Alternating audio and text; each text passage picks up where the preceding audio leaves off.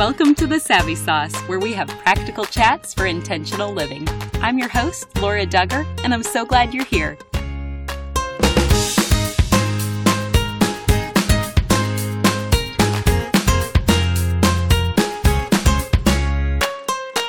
Today's message is not intended for little ears. We'll be discussing some adult themes, and I want you to be aware before you listen to this message. I am thrilled to introduce you to our sponsor, WinShape Marriage. Their weekend retreats will strengthen your marriage, and you will enjoy this gorgeous setting, delicious food, and quality time with your spouse. To find out more, visit them online at winshapemarriage.org. That's WINSHAPE marriage.org. Thanks for your sponsorship.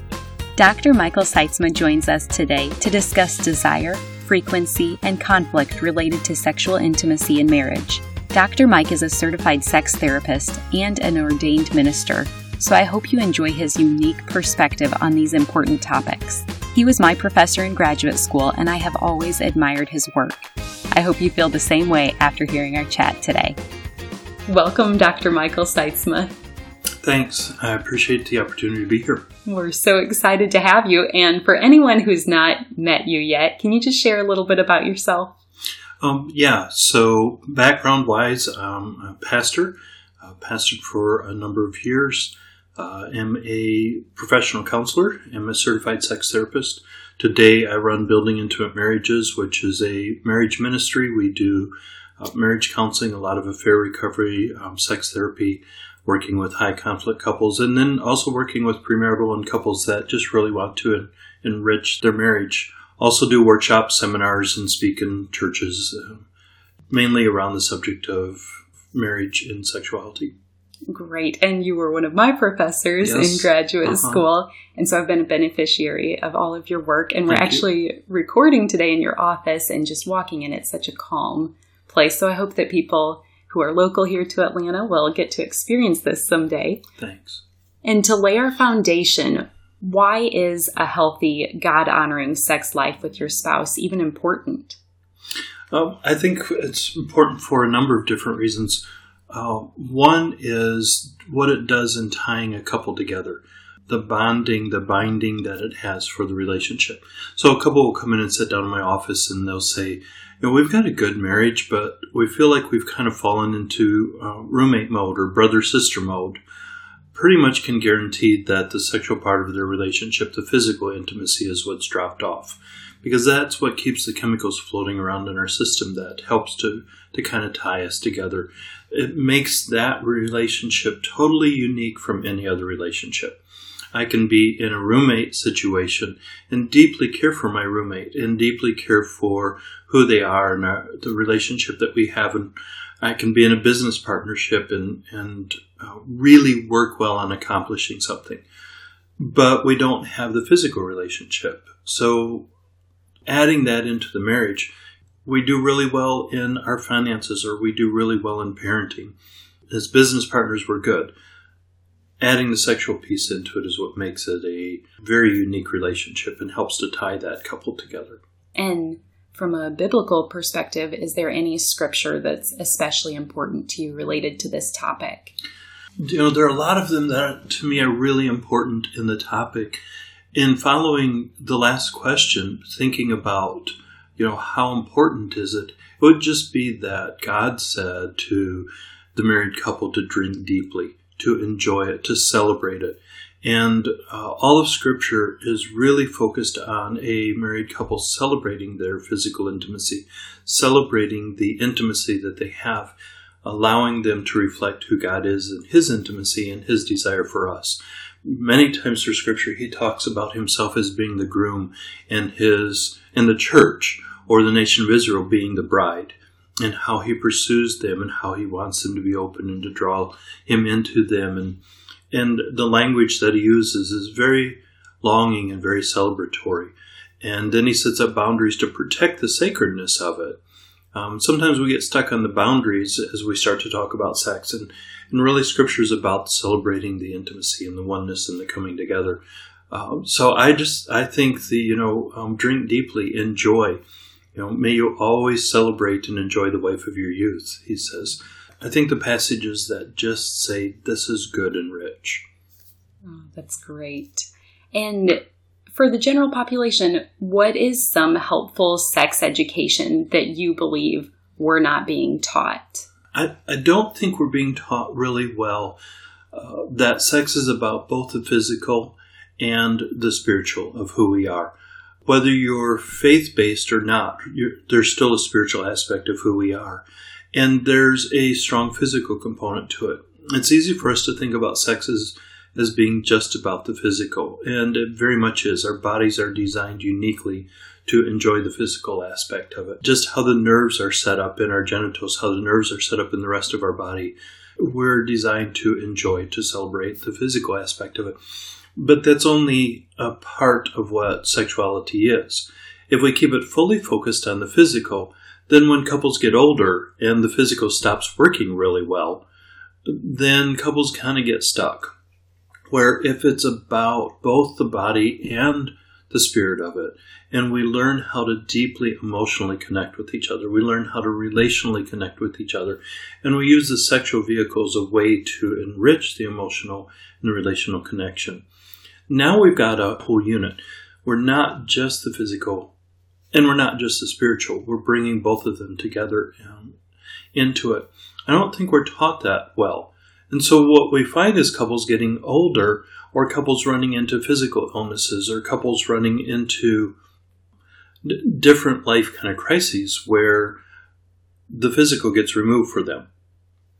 A woman going through breast cancer and they've robbed all of her estrogen and that's having an impact on her body, or the guy going through prostate surgery, or just a couple naturally getting older. If it's been about the physical, they often don't know how to keep that part alive. Or one of my clients is 74, and he sat across from me and he said, I'm having the best sex of my life. He said, at 74, I can't believe it, but I am truly having the best sex of my life. He said, to be honest, at 74, my body doesn't always play long robot, and hers doesn't either. But he said, that's really okay. It's great when the physical works, but even when it doesn't, I am still having the best sex of my life. And I don't think we teach people well how to have sex that's not tied to our bodies, to use our bodies as a part of it. Wow. And if somebody, this is their first time hearing that idea, how would you recommend they start now tying in the spiritual part of sexuality? I think part of it is them sitting at a coffee table and just talking about it with each other. How do we bring the spiritual aspect of it in? Because sometimes that is truly where it begins anyways. Kind of the stereotype is a husband walking in. 80% of the time, the husband's going to be the higher drive person in a marriage. And he walks in and he says, wow, you're really cute, can we? And her instinct is, after you've touched my heart, after you've spent time with me, after you've cared for me, well, that's the spiritual aspect of it that she's inviting him into.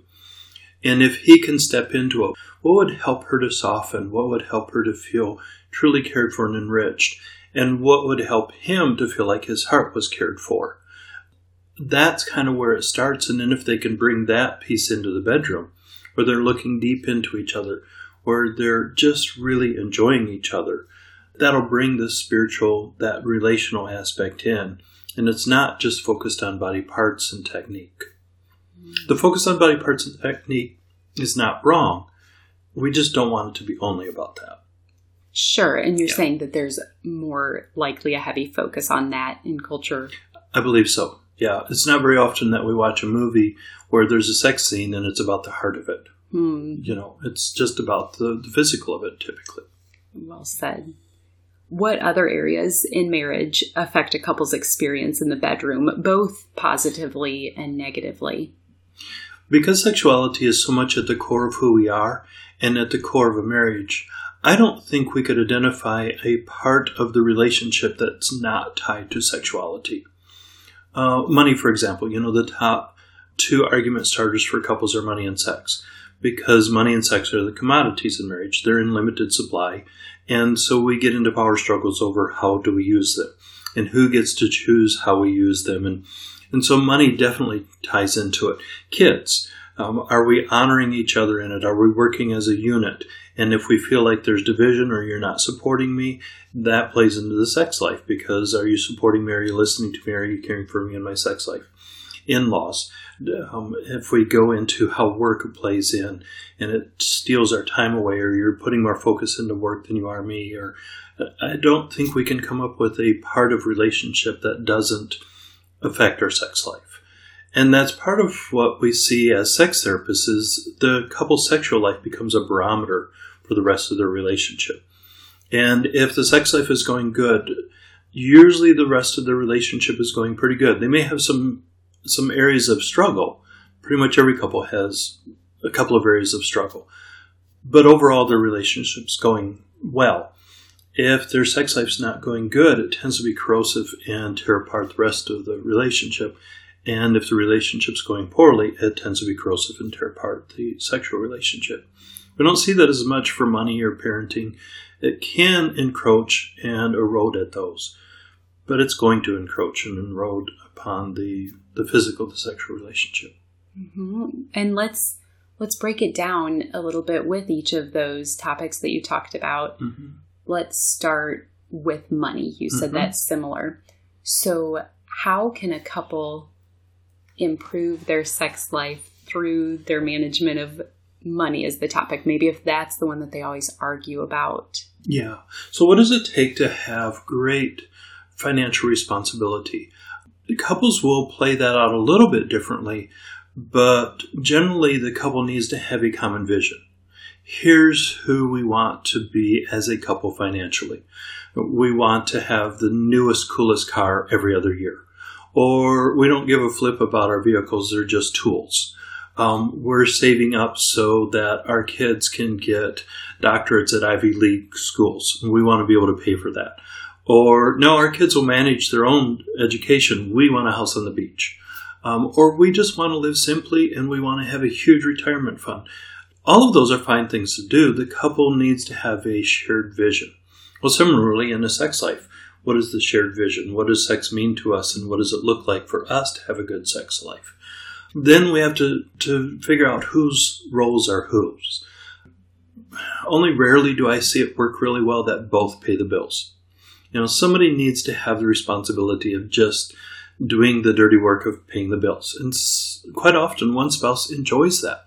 You know, they like the detailed work of figuring it all out. One likes to be able to track the budget. One likes doing the investments. You know, in our family, Karen does a really good job of managing the day-to-day finances. They drive me insane, and I don't want to deal with that level of detail. But when it comes to investments, that's scary for her. She says, I don't understand it, don't want to understand it. And so she hands it off to me. Well, that's fun for me. And so we kind of figure out what the roles are. Similarly, in a sex life, a couple needs to figure out whose role is who. Who's the one who does the primary initiation? You know, who kind of plans this and who does what during the sexual act? When a couple's talking about it and they plan it out and they make it intentional, it tends to work much better. Couples who aren't talking about their finances and aren't intentional about it, it gets out of control. Similarly for the sex life.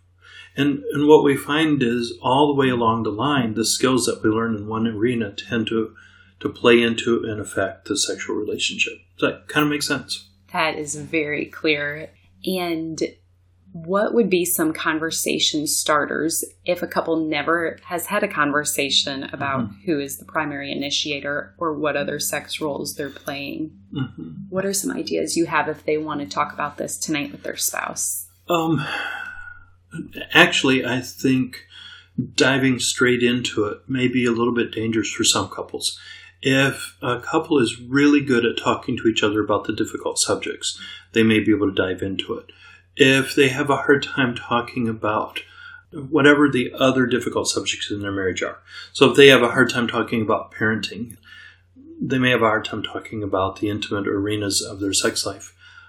And they would want to go work on just improving their communication first. And that would be the first thing that they would do. And they could just sit down and start talking through a story from childhood or teenage years, or a movie that they saw that talked about sexuality and what they liked about it. So we're kind of talking a little bit more distant than our relationship. I actually have a handout on my website that couples, in the Try This at Home section, that couples can use to guide them through that early types of conversation. When they get ready to go deeper with it, I think the first question to ask each other is, what do we want it to look like?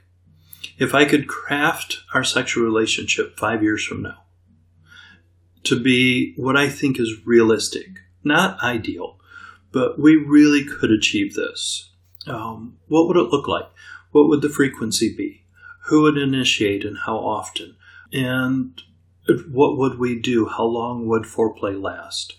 What would the time after, when we're cuddling in bed together, what would that look like? And just start to craft a vision for what would they like their sex life to look like. I think that's probably the first place. Couples have to do that with curiosity. We're wired very differently as men and women, even though there's a lot of overlap. And often, we'll talk about there being more variance within the gender than between. But there's still some difference. And to be curious, really? You're wired like that. That's what you want. Well, that's really strange to me. Help me to understand it more. So rather than looking at our spouse and saying, you need to be like me and you need to want what I want, being curious about what they want and just sitting down and leaning into it. If a couple can talk well, I think that's a great way to start.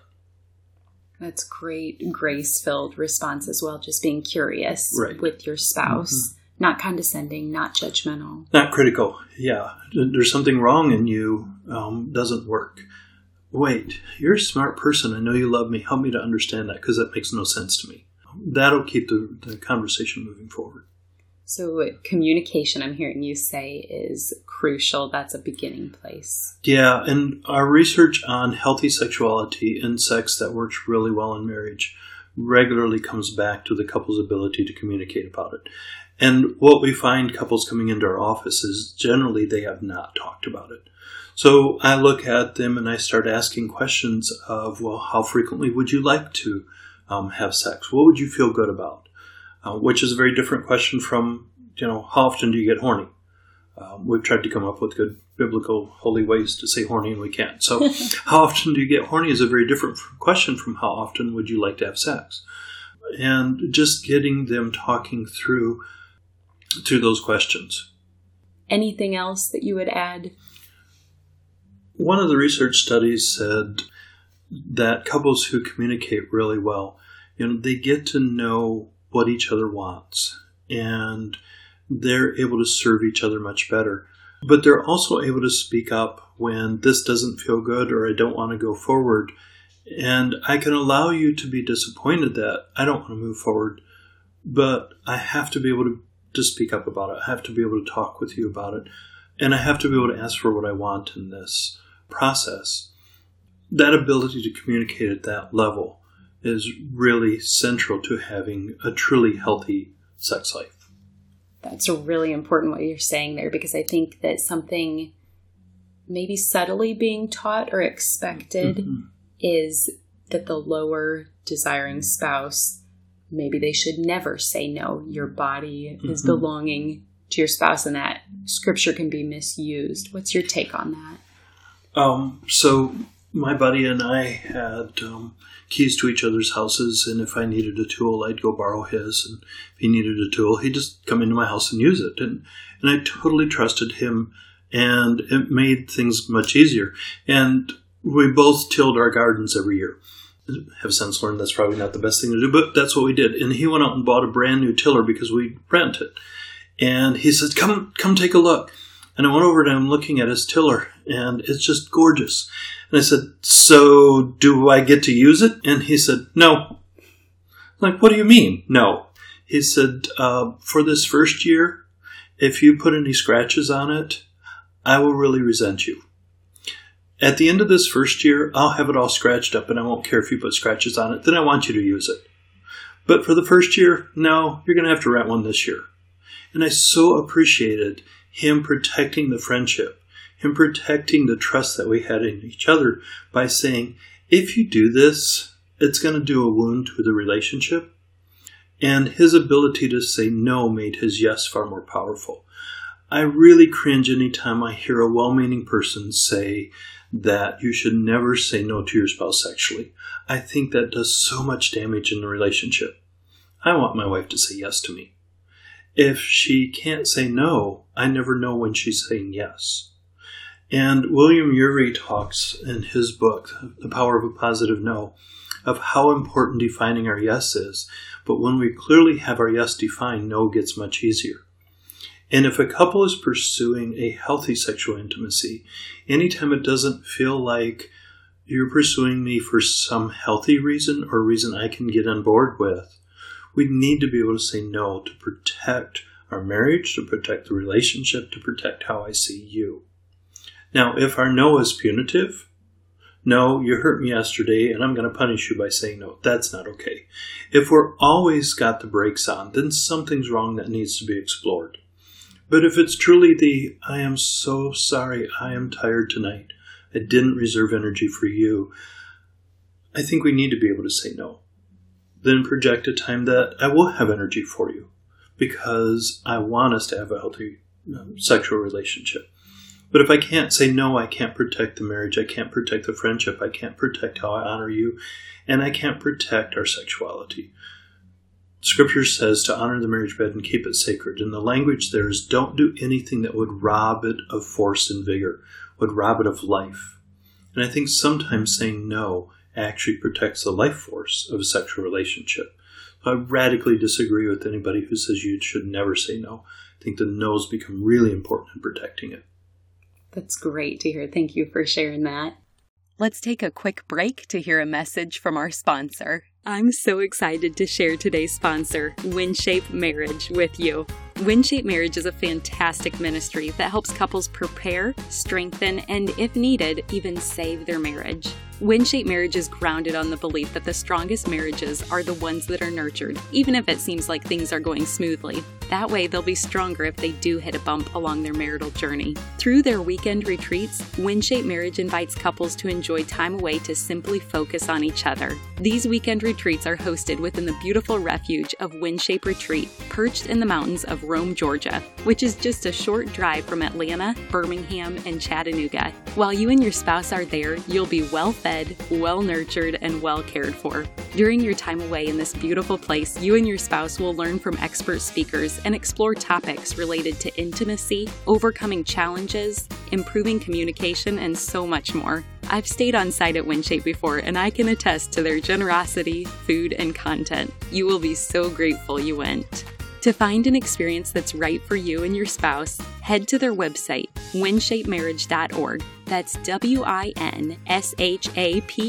marriage.org. And through the end of 2019, you can use the code SAVVY at checkout to receive $100 off your weekend retreat. Thanks for your sponsorship. Let's say that a married couple used to experience more spark. What are some ways that they can begin to reignite their love connection? So I love that Christ actually gives us the answer to that question. He is identifying himself as the groom in Revelation, and he's talking to his bride. And he's talking at one point to the church at Sardis, so his bride, and he says, man, I am so appreciative you've stayed committed to me. You've persevered. You stuck out your commitment, even when it was really difficult to do so, even when there was a cost in doing so. So basically he's saying, well done for staying committed. We're married and you've hung in there, even when it was tough. But then he says, but I hold this against you. You have forsaken that first love. You've given up on the passion of love that we had to start with. And I hear so many couples come in saying that, okay, we're still married, but we've lost that passionate love. Where did it go and how do we get it back? And Christ looks at his bride and he says, remember the heights from which you've fallen, repent, and go do those things again.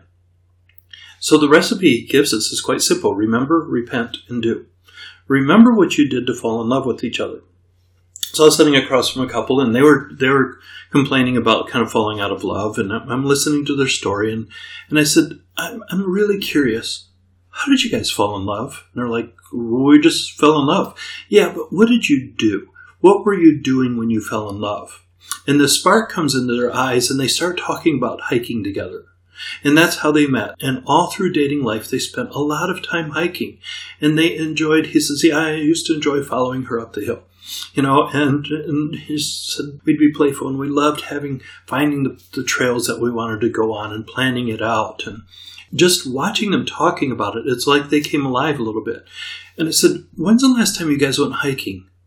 And the energy in the room drops a bit, and they sat there for a few seconds, and he said, wow, I don't think we've been hiking since before we got married. That somehow during their dating life, that was a central part of them being in love with each other.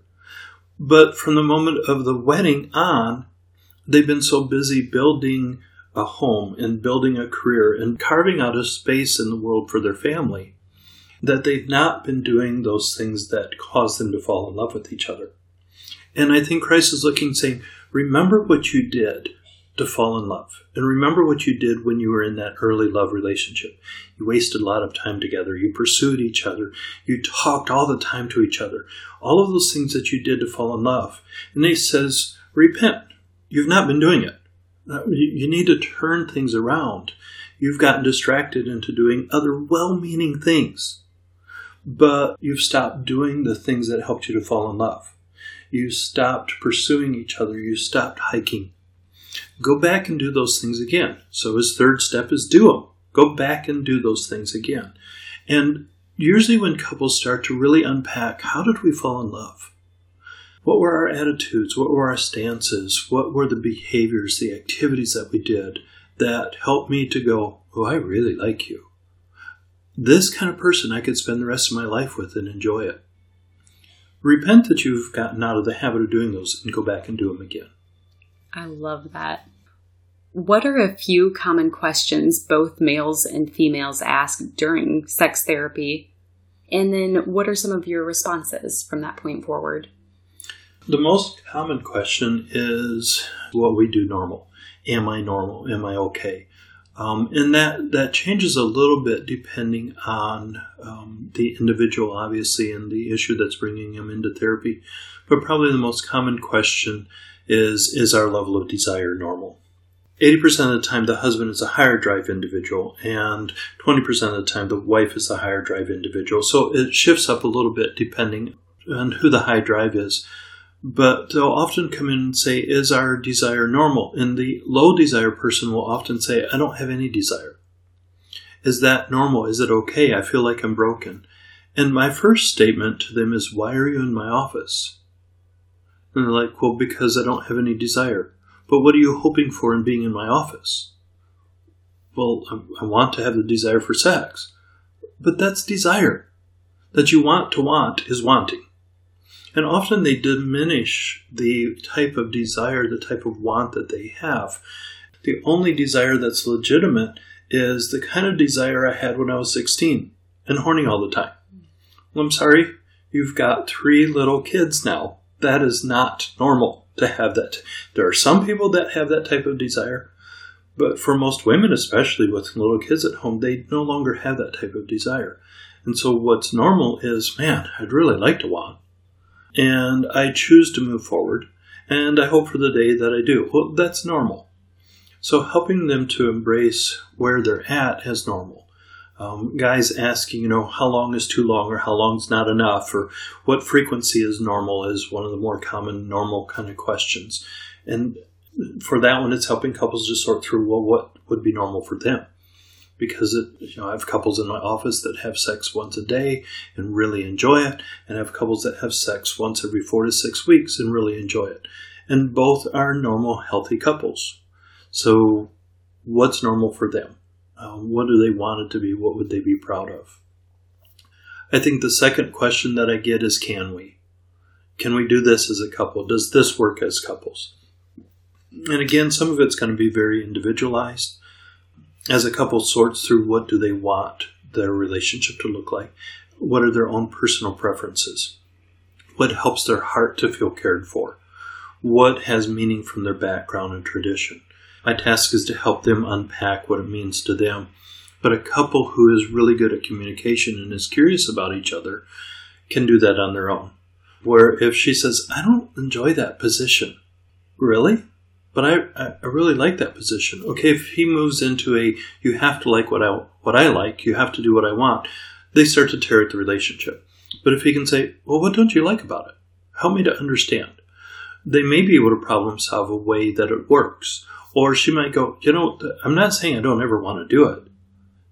Every once in a while I'll do it as a gift to you. But just know that's not a lot of pleasure for me. The pleasure for me is watching you enjoy it. And he has to be okay with that. If they're really talking about it, they can unpack for themselves, is this okay for us to do or not do? That's good. That's very helpful to hear.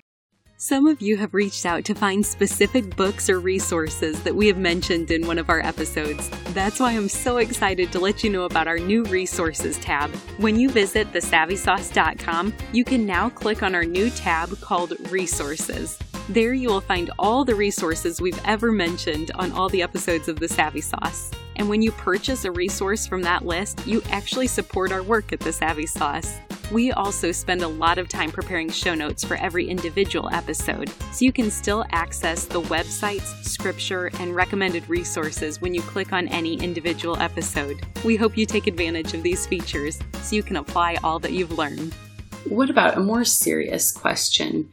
For someone who's experienced trauma, what hope do you have to offer them? I guess two levels of it. One would be just from a scientific, therapeutic theory technique. We're getting really good at helping people who have wounds in various areas of their life, especially in the sexual arena, to learn how to heal that and to reclaim those parts of their life. At a second level, as a Christian therapist, as a pastor, my God is really powerful in his healing ability. He can take the worst trash pits and make them the most gorgeous rose gardens. And I love watching in my office as couples truly step in. They lean into it and they decide, you know what? I'm not going to allow the trauma to have control over this part of my relationship. I'm not going to allow the trauma to have control over this part of my life. I'm not going to allow what somebody did to me maybe decades ago, but years ago or months ago, to control me today and to take away something that is rich and precious. We might not always be able to get rid of all the scars, but we can learn, even with a wound, to really reclaim our arm or our leg or some part of our body that's been traumatized and learn how to work well with it anyways. And that's no different for the sexual part of our relationship. There may be a scar there, but that doesn't have to fully limit my ability to truly drink it in, to enjoy it, and to reclaim our sexuality as something that I share with my spouse, and it becomes rich and good. So the invitation would be, don't let what happened to you in the past control you today. Get some help and get it with somebody who truly knows what they're doing to step in and find some healing and restoration. It's so good. And I can't imagine the person listening right now that says, that's me, and you just gave me hope. So thank you for that. And that's critical if you have hope all the way through it. And when it dips, it's okay. Climb back in and keep working on it, because it is difficult. Wounds to the sexual part of our relationship are intense wounds. So sometimes they take a very long time to heal. But if they have somebody in their area, somebody like you that's been trained in this, right, that is gentle and will help work with them, that would be incredible. Oh, it makes a world of difference in it, yes. Having a guide and a cheerleader really helps. Now, speaking more about the general population, what's one thing that each spouse can do today to improve their intimate connection? I think what I'd invite, because our sexuality is so much of what happens between us, it is about pursuing what's good for me and what's good for you, but it's also what's good between us, is I'd invite them to do something together. And what I'd invite them to do together is pick a good book on marital sexuality. I have some listed on my website that I highly recommend, but there's just a lot of really good ones out there. My only caution is to choose somebody who's truly trained in sexuality. Lots of people are writing books on sex because it makes a lot of money. they're filled with a lot of inaccuracies. Choosing somebody who's written or who's been trained on sexuality and has written on it, and then sit down and read it out loud to each other. So pick a time that the kids aren't going to be around or they can be alone, and just open up the book and take turns reading. The goal is not to get to the end of the book. The goal is to read a paragraph or two and pause and say, so what do you think? I think this guy's crazy. Nobody thinks that way. Nobody likes that. What do you mean you like that? And just really use it to start a conversation. Because sex is a form of communication, stepping back and communicating about it, developing a language that they can use with each other, sorting through what they do and don't like, is often done easier with a guide. So use the book as the guide to talk about what do we like, what don't we like, what is our vision for sexuality. If they can't find time to sit down and read a book and talk about it, they don't have time to have good sex. So they may have to problem solve the time. If every time they sit down to read a book together, one of them's falling asleep, well, then we may need to problem solve the sleep crisis in our marriage, because if we don't solve that, we can't have good sex. Every time we sit down to read, the kids are climbing in. Okay, we need to problem solve that. Whatever they run into is going to illustrate the problem that they're likely running into in their sexual relationship. So not only are they learning, not only are they communicating, they're also problem solving in the process. So I think it's a quick, simple, but very powerful exercise. That's incredible. And we will definitely link to your website in the show notes. But could you just say what that website is? Yes, intimatemarriage.org. And most of the things I've talked about are under the Try This at Home section. And there's just several things that we invite couples to try at home. But it's intimatemarriage.org. And will you just share with all of us how you can help any listener grow further in this area of sexual intimacy? In terms of those that are in the area, of course, we have about 8 different therapists that work out of our office that are all trained in this. Outside of our area, we do workshops, seminars, and so if they join our email list, they'll learn when I'm coming into an area. And the Passionate Intimacy Workshop is a Friday evening, all day Saturday, and it's a sexual enrichment for Christian couples. So they come in and we talk through the scriptural principles, and we help couples to grow in this arena. The most common thing I hear as couples come out of it is, we're normal, we're okay.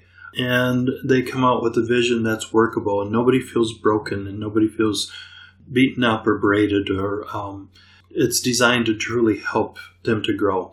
If they want, all of that's available as a downloadable workshop too.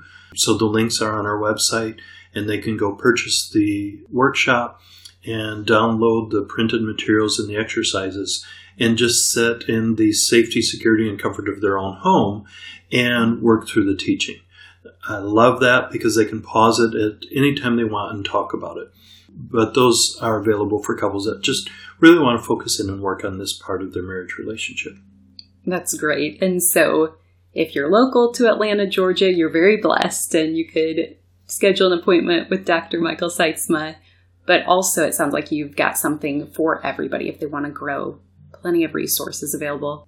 Well, as we're wrapping up today, we are called the Savvy Sauce for a reason. Savvy means practical knowledge or discernment, and we would love to hear some of your insight from your own life to inspire us with our own action item. So, Dr. Mike, as our final question today, what is your Savvy Sauce? For me, it's stay curious. We have different stances that we can take in life. We have a critical stance. We have a defensive stance. We have that, father type of a stance or boss type of a stance. What does it take to stay curious? To be open to hearing somebody else's story and somebody else's heart, and to truly deeply care for them. I think we have to stay curious. It's always leaning in and really tell me more about that. How do you think that way? How does that work for you? If we stay curious, it helps us to love well. It helps others to feel nurtured and cared for. It's a richer way to live when you stay in a curious state. Great words of wisdom to end our show today. And thank you again for the years of service you've put in. This is such an important topic, and I love your approach and your patience and your gentle presence. And I just want to say thank you for joining us today. One more thing before you go. Have you heard the term gospel before? It simply means good news, and I want to share the best news with you. But it starts with the bad news. Every single one of us were born sinners, and God is perfect and holy, so He cannot be in the presence of sin. Therefore, we're separated from Him. This means there's absolutely no chance we can make it to heaven on our own. So for you and for me, it means we deserve death, and we can never pay back the sacrifice we owe to be saved. We need a Savior. But God loved us so much, He made a way for His only Son to willingly die in our place as the perfect substitute. This gives us hope of life forever in right relationship with Him.